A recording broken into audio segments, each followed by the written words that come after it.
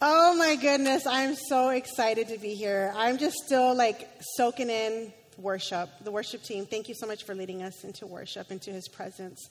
Oh, I still got chills. Again, my name is Vanessa Alvarez, and I am from the hood. I'm 5 minutes down the road.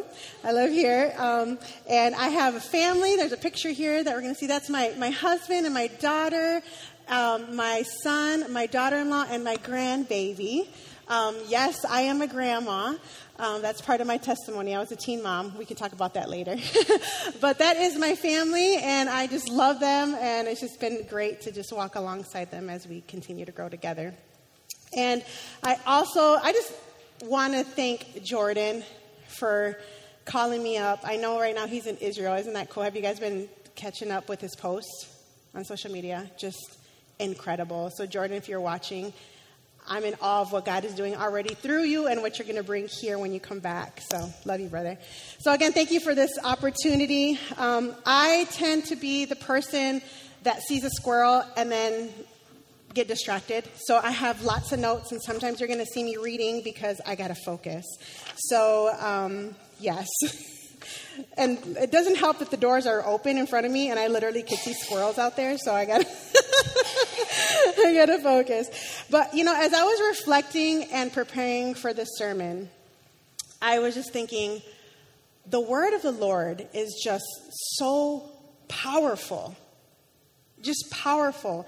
And when we sit with God, things shift, things move within us, around us. And I've just been looking forward to just sitting in God's presence together with you guys today. I'm anticipating for the Holy Spirit to speak to us, to reveal to us, to teach us something new today, that we walk out of here changed, challenged, encouraged, renewed. So today, we will be diving into lots of scriptures. So if you brought your Bible, bring them out. We will continue the journey that you all have been on in Matthew, the book of Matthew. If you did not bring your Bibles, no worries. I got you. Actually, the tech team's got you back there. They will display the scriptures when we are ready to read. So before I get into the scriptures, before we really get into the sermon, I'm going to pray for us real quick. Father, thank you so much for a brand new day. Thank you for this beautiful weather. Thank you for waking us up and bringing us here. Lord, we're just excited for what you're doing and what you're going to do. We love you and we just praise you, God. We praise you that you are the breath in our lungs and that I can stand here today because of you. It's not me. So Holy Spirit, speak through me. I empty myself in front of you. You speak through me. Move me out of the way and you lead. In Jesus' name we pray. Amen. Amen. Many of you may be asking too, something new in my life as well. I am a pastor, and I am part of Amazing Church Global under the leadership and pastor of Alexander Pagani and Mama Pagani. So shout out to them. So now we're going to open our Bibles to Matthew 23. So if you have your Bibles, open your Bibles. Tech, don't put that on the screen quite yet. When you open your Bibles and when the scripture gets put on the screen, you're going to see that there is lots of letters in red. And many of you may be asking, what does that mean? And what that means is these are the direct words of Jesus. No translation here. These are his words. So that's when you hear the red letters, it's Jesus speaking. And before we actually read the scripture, I just want to give you some sort of background and prepare you for what we're about to experience. Because let me tell you, Matthew 23 is full of drama. So hold on to your seats. So Matthew 23 was Jesus' last public message before the crucifixion. So this is his last message in the public. And at this point of Jesus' ministry, we're at the climax, like I said, drama. And Jesus just had it up to here with the religious leaders and Pharisees. He's just done. So this was an intense moment here in Matthew 23. So have you ever walked into a room and you suddenly find yourself looking like these memes? So we're going to go through some of these memes. But when you open Matthew 23, some of you might be looking like this. All right, let's go to the next one. I hate drama. Me when there's drama. That's going to be us as we open Matthew 23. Go ahead. Another one here. Should I go? Should I stay? I'm not quite sure. This is awkward. Next one. I definitely can relate to that one. Oh, yeah. Me staying away from drama, but close enough to get all the tea. Next one, I think I have one more. When your friends are fighting in front of you and you want to stay out of it. Like, oh, gosh. Oh, there we go. I love The Office, so I had to throw that one in there. But this is just, my point is, this is awkward. Matthew 23, and you're gonna see why in a second.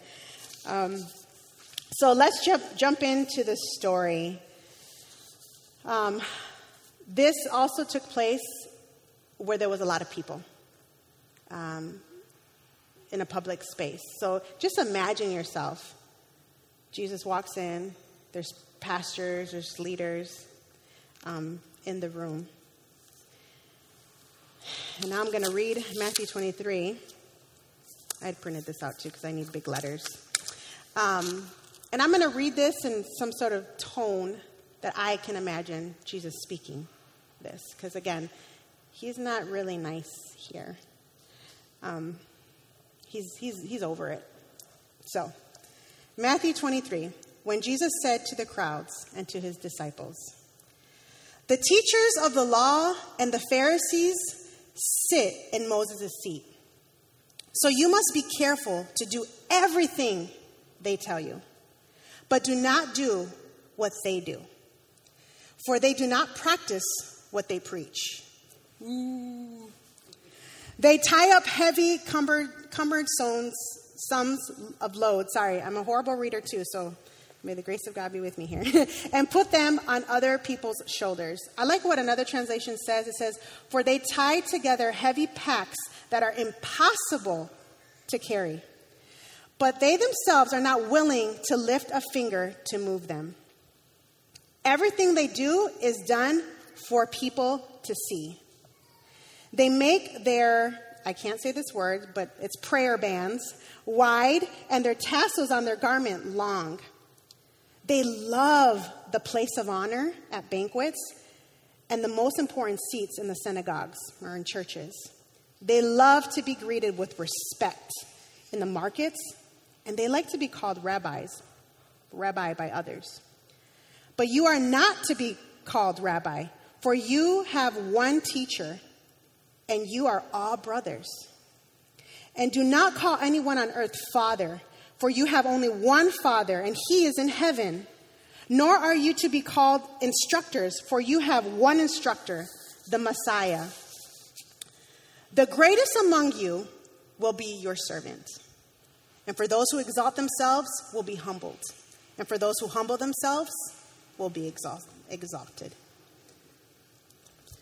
Woe to you, teachers of the law and Pharisees, you hypocrites! You shut the door of the kingdom of heaven in people's faces. You yourselves do not enter, nor will you let those who enter who are trying to.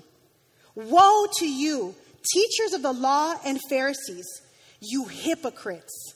You travel over land and sea to win a single convert, and when you have succeeded, you make them twice as much of a child of hell as you are. Dang. Woe to you, blind guides! You say, if anyone swears by the temple, it means nothing. But everyone who swears by the gold of the temple is bound by that oath. You blind fools! Which is greater, the gold or the temple that makes the gold sacred? You also say, if anyone swears by the altar, it means nothing. But anyone who swears by the gift on the altar is bound by the oath. You blind men! Which is greater, the gift or the altar that makes the gift sacred? Therefore, anyone who swears by the altar swears by it and by everything on it. And anyone who swears by the temple swears by it and by the one who dwells in it. And anyone who swears by heaven swears by God's throne and by the one who sits on it. Woe to you, teachers of the law and Pharisees, you hypocrites! You give a tenth of your spices, mint, dill, cumin, but you have neglected the more important matter of the law, justice, mercy, and faithfulness. You have practiced the latter without neglecting the former. You blind guides. You strain out a gant, which is like a fly, but swallow a camel. Woe to you, teachers of the law and Pharisees, you hypocrites! You clean out the outside of the dish, or you clean the outside of the cup and dish, but instead you are full of greed and self-indulgence. Blind Pharisees. First clean the inside of the cup and dish, and then the outside will also be clean. Woe to you, teachers of the law and Pharisees, you hypocrites! You are like whitewashed tombs, which look beautiful on the outside, but on the inside are full of bones of the dead and everything unclean. In the same way, on the outside you appear to people as righteous, but on the inside you are full of hypocrisy and wickedness. Woe to you, teachers of the law and Pharisees, you hypocrites! You build tombs for the prophets and decorate the graves of the righteous. And you say, if we had lived in the days of our ancestors, we would not have taken part of them in shedding the blood of the prophets. You testify against yourselves that you are the descendants of those who murdered the prophets. Go ahead, then, and complete what your ancestors have started. You snakes, you brood of vipers, you will escape being condemned to hell? How will you escape being condemned to hell? Therefore, I'm sending you prophets and sages and teachers. Some of them you will kill and crucify, and others you will flog in your own synagogues and pursue from town to town. And now, so upon you will come all. Let me read that again. And so upon you will come all the righteous blood that has been shed on earth, from the blood of the righteous Abel to the blood of Zechariah, son of, I can't say the name, whom you murdered between the temple and the altar. Truly I tell you, all this will come to this generation. Jerusalem, Jerusalem, you have killed the prophets and stoned those who I sent to you. How often have I longed to gather your children together, as a hen gathers her chick under her wings, and you are not willing. Look, your house is left to you desolate. For I tell you, you will not see me again until you say, blessed is he who comes in the name of the Lord. Amen. Woo. Now, I get emotional because I've been sitting with the scripture for a few weeks now. But I want to get your take here. We just read a huge part of scripture. What emotions did you see, did you hear as we read this? And you can shout them out. Anger. Disappointment. Frustration. What was that? He's mad. Yeah, he is mad. Oh, yes. So there's a lot of emotions. And the two that stuck with me was the anger. the frustration, and the lament towards the end. So today, that's what we're going to focus on. We're going to focus on the anger and the lament. If we were to look back in previous chapters in Matthew, we know that Jesus had lots of moments with the religious leaders. They were always challenging him, questioning him, trying to trick him, simply making Jesus' life hard. And at this very moment, Jesus was angry and he had enough. Can any of you guys relate to those emotions? Somewhere, somehow. Towards your friends, towards your children, towards your work. I'm sure. I know I can.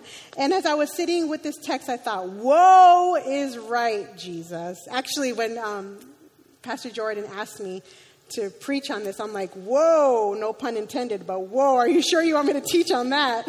I was unsure about that. And as I was sitting through the text, I started thinking, okay, well, let's make it simple here. Let's strip this scripture down, and let's focus on these emotions. So what is anger? So I took out the dictionary, and we're going to define anger here. We're going to see it on the screen. So anger is a strong feeling of annoyance, displeasure, and hostility. Then I thought, well, what does the Bible have to say about anger? Well, the Bible has a lot to say about anger, but for time's sake, I will give just 2 scripture references to give an idea of what the Bible says about it. So here in Ephesians 4:26, we'll see on the screen, it says, "Be angry and do not sin. Do not let the sun go down on your anger." Psalms 103:8 says, "The Lord is merciful and gracious, slow to anger, and abounding in steadfast love." As I read this, I concluded, anger is not a sin, but what we do with anger can lead us to sin or to act out in our flesh. And flesh is always messy. What Jesus was expressing was righteous anger. He did not sin, but he was angry, as we see here in Matthew 23. And some may ask, well, what is righteous anger? Righteous anger is getting angry at the things that are not of God. It is an anger that is grieved by sin, by death, and any form of evil. And righteousness is being angry at all the things that oppose God in the world, that oppose God in the world without being motivated by sin. Then we see the crowds at the end of this chapter, or towards the end of this chapter. We could possibly conclude that Jesus was crying. As you saw, I was crying. I can imagine Jesus crying, just heartbroken for his people.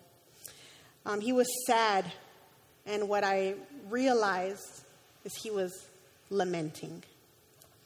So I said, well, what is lament? So I took out my regular dictionary, and lament says it's a crying out of grief, wailing, to mourn, to express. And then I thought, well, what does the Bible have to say about lament? And I realized the Bible has a lot to say about lament. And I'm going to point out the obvious.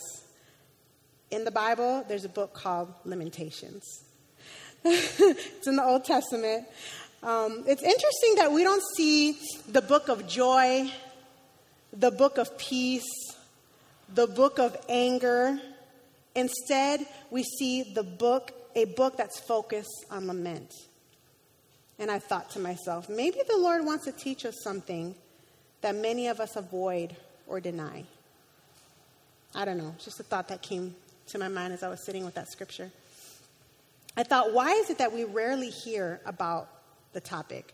I know, growing up in church, whenever I heard about the book of Lamentations, they're like, oh, let's just skip that. That's so sad and boring, and it's just a downer. So I never really fully read it until recent years. And I thought, why is it hard to lament? The Bible is filled with songs of sorrow. I mean, over the third of the Psalms are lament. And the book of Lamentations, it weeps over the destruction of Jerusalem. And Jesus lamented in his final hours. And then we see here towards the end of Matthew 23 where he lamented. But let me relieve the guys, because some guys, I don't know, maybe some girls too, maybe I'm being typical here, but we don't like to cry. Some guys are like, tough it up. Some girls too. I was that girl. Lament is beyond crying. Okay? Whew. Thank you, Jesus. Let's be honest, nobody wants to be labeled as a crybaby. Instead, let me tell you, lament is a form of prayer. It's more than just an expression of sorrow and venting our emotions. Lament talks to God about pain, and it has a unique purpose: trust. It is a divinely given invitation to pour out our fears, frustrations, and sorrow for the purpose of helping us to renew our confidence in God. Now, lament has a lot of purposes. So I'm going to read something, and I want you to read along with, well, not read along, but just read with me in your mind what I'm about to read here. Lament is proof of a relationship. Lament is a pathway to intimacy with God. Lament is a prayer for God to act. Lament is a participation in the pain of others. Lament is being honest with yourself, with God, and with others.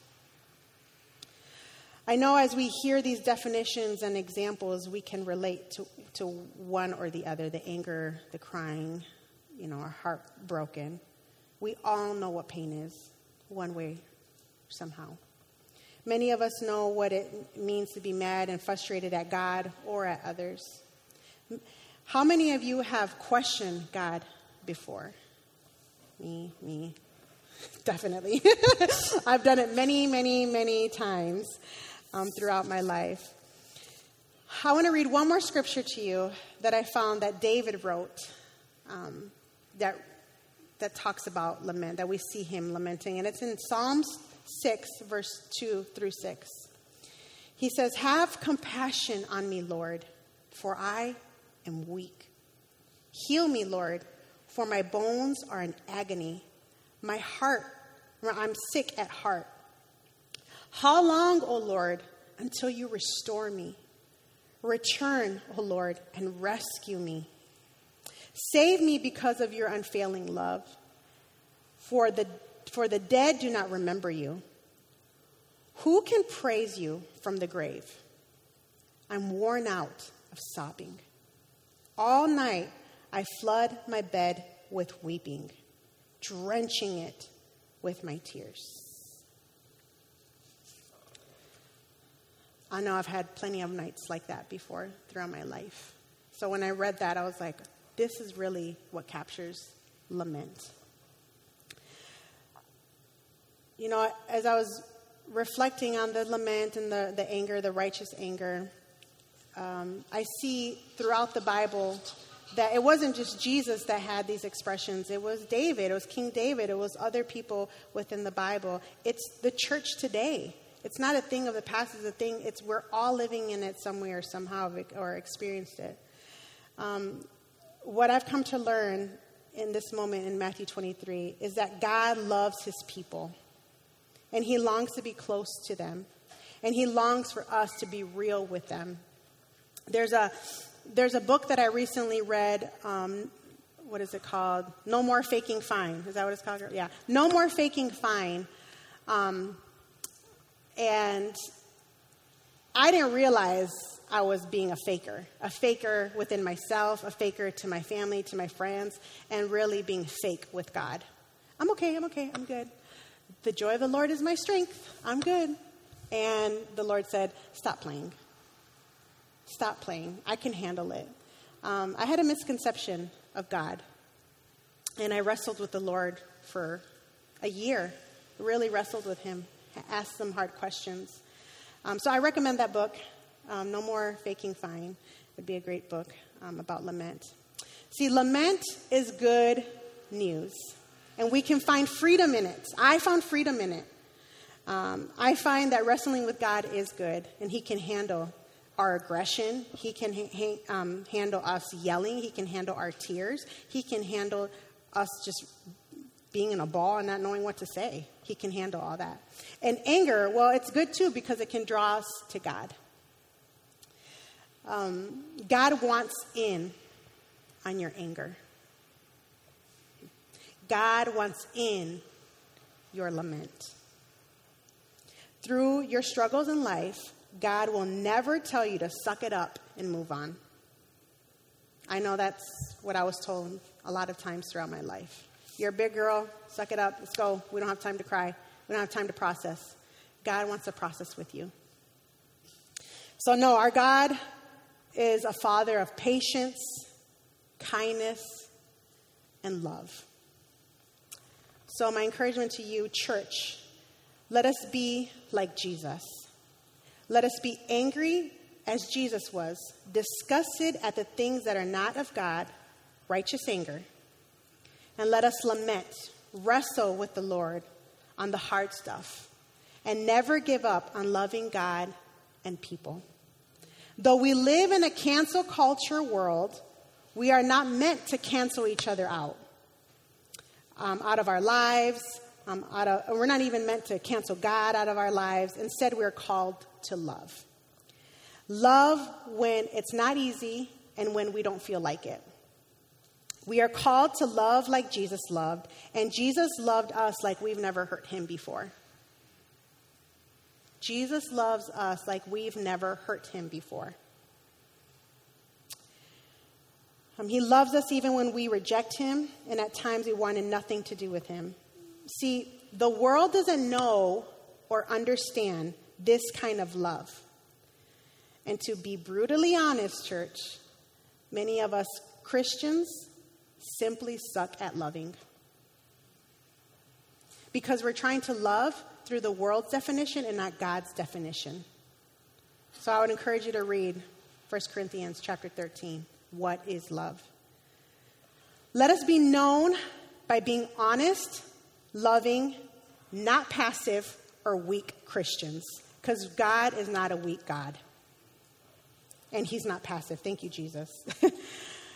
But let us be known of people who walk in spirit and in truth. Let us be known by our love, how we love one another. Not tolerate, love. We must be holy as he is holy and surrender our life in the safety of our Father. Now, I know that was a lot to process. It's really quiet over here. But I think it's because we can relate. And it's not easy stuff to talk about. So before I pray and we close, I just want to give you guys an opportunity to just sit with what we heard. I know sometimes we're like, we worship 3 songs, sermon, great, now I can go have lunch. But I would encourage you today to sit with Matthew 23, to sit with maybe a nugget that you got today from the message. So the worship team is going to come up and they're going to sing over us, and we're going to worship one more song. And after the song is done, we're officially dismissed. But if you need more time and want more time to sit and process, even after the song is over, please stay. If you also would like to share what you've been processing with somebody, we're here to listen, and we'll be here to pray for you too. So if you're looking for prayer, if you just want some encouragement, we will be here. Our God is not a God that hurries up and rushes. Our God is a God of patience and peace. So leave as the Holy Spirit leads. And again, thank you so much, Wyoming Harbor, for this opportunity to share God's word with you all. I bless you, and I thank God for you as you continue to do what God has missioned you to do here in Wyoming and around the world. You guys, every time I see you guys out in the community serving, I'm Facebook stalking you guys. I'm encouraged by what you guys are doing, and I applaud you, and I just say continue to do God's work. And may you go and enjoy this beautiful weather and apply what we've learned today. Let this not be just that was a great word of encouragement. Really sit with it throughout the week and ask the Lord, am I avoiding lament? Am I faking fine? Am I really angry but suppressing it somewhere or somehow? And allow the Lord to minister to you. Let me pray. God, thank you so much that you're a God that can handle it all. You are a faithful God. You are a healing God. You are a correcting God. You are a God of hope. You are a God of miracles. You are a God who reveals. You are a God that's real. I'm so grateful that you're not a fake God. I'm so grateful that you are limitless. There's no limits to you, God. There's nothing that we can do that will separate us from you. So Jesus, thank you so much for keeping it real with the Pharisees and the people around you that we see here in Matthew 23. Thank you. Thank you, Lord. And Lord, we just pray that you just continue to mold us and shape us to be a reflection of you. May we not be the passive Christians, the weak Christians. May we walk in courage and in boldness, but ultimately just being real, being honest with each other and with you, Father. We thank you for the hills and the valleys. We thank you that you go with us and you go through with us in certain situations, God. In all situations, not certain, in all situations. You go behind us, you go beside us, you go ahead of us. Thank you for being a fence around us, for protection. God, you're so good. We could be here days, nights, weeks, proclaiming your goodness. Great are you, God. In Jesus' name we pray. Amen.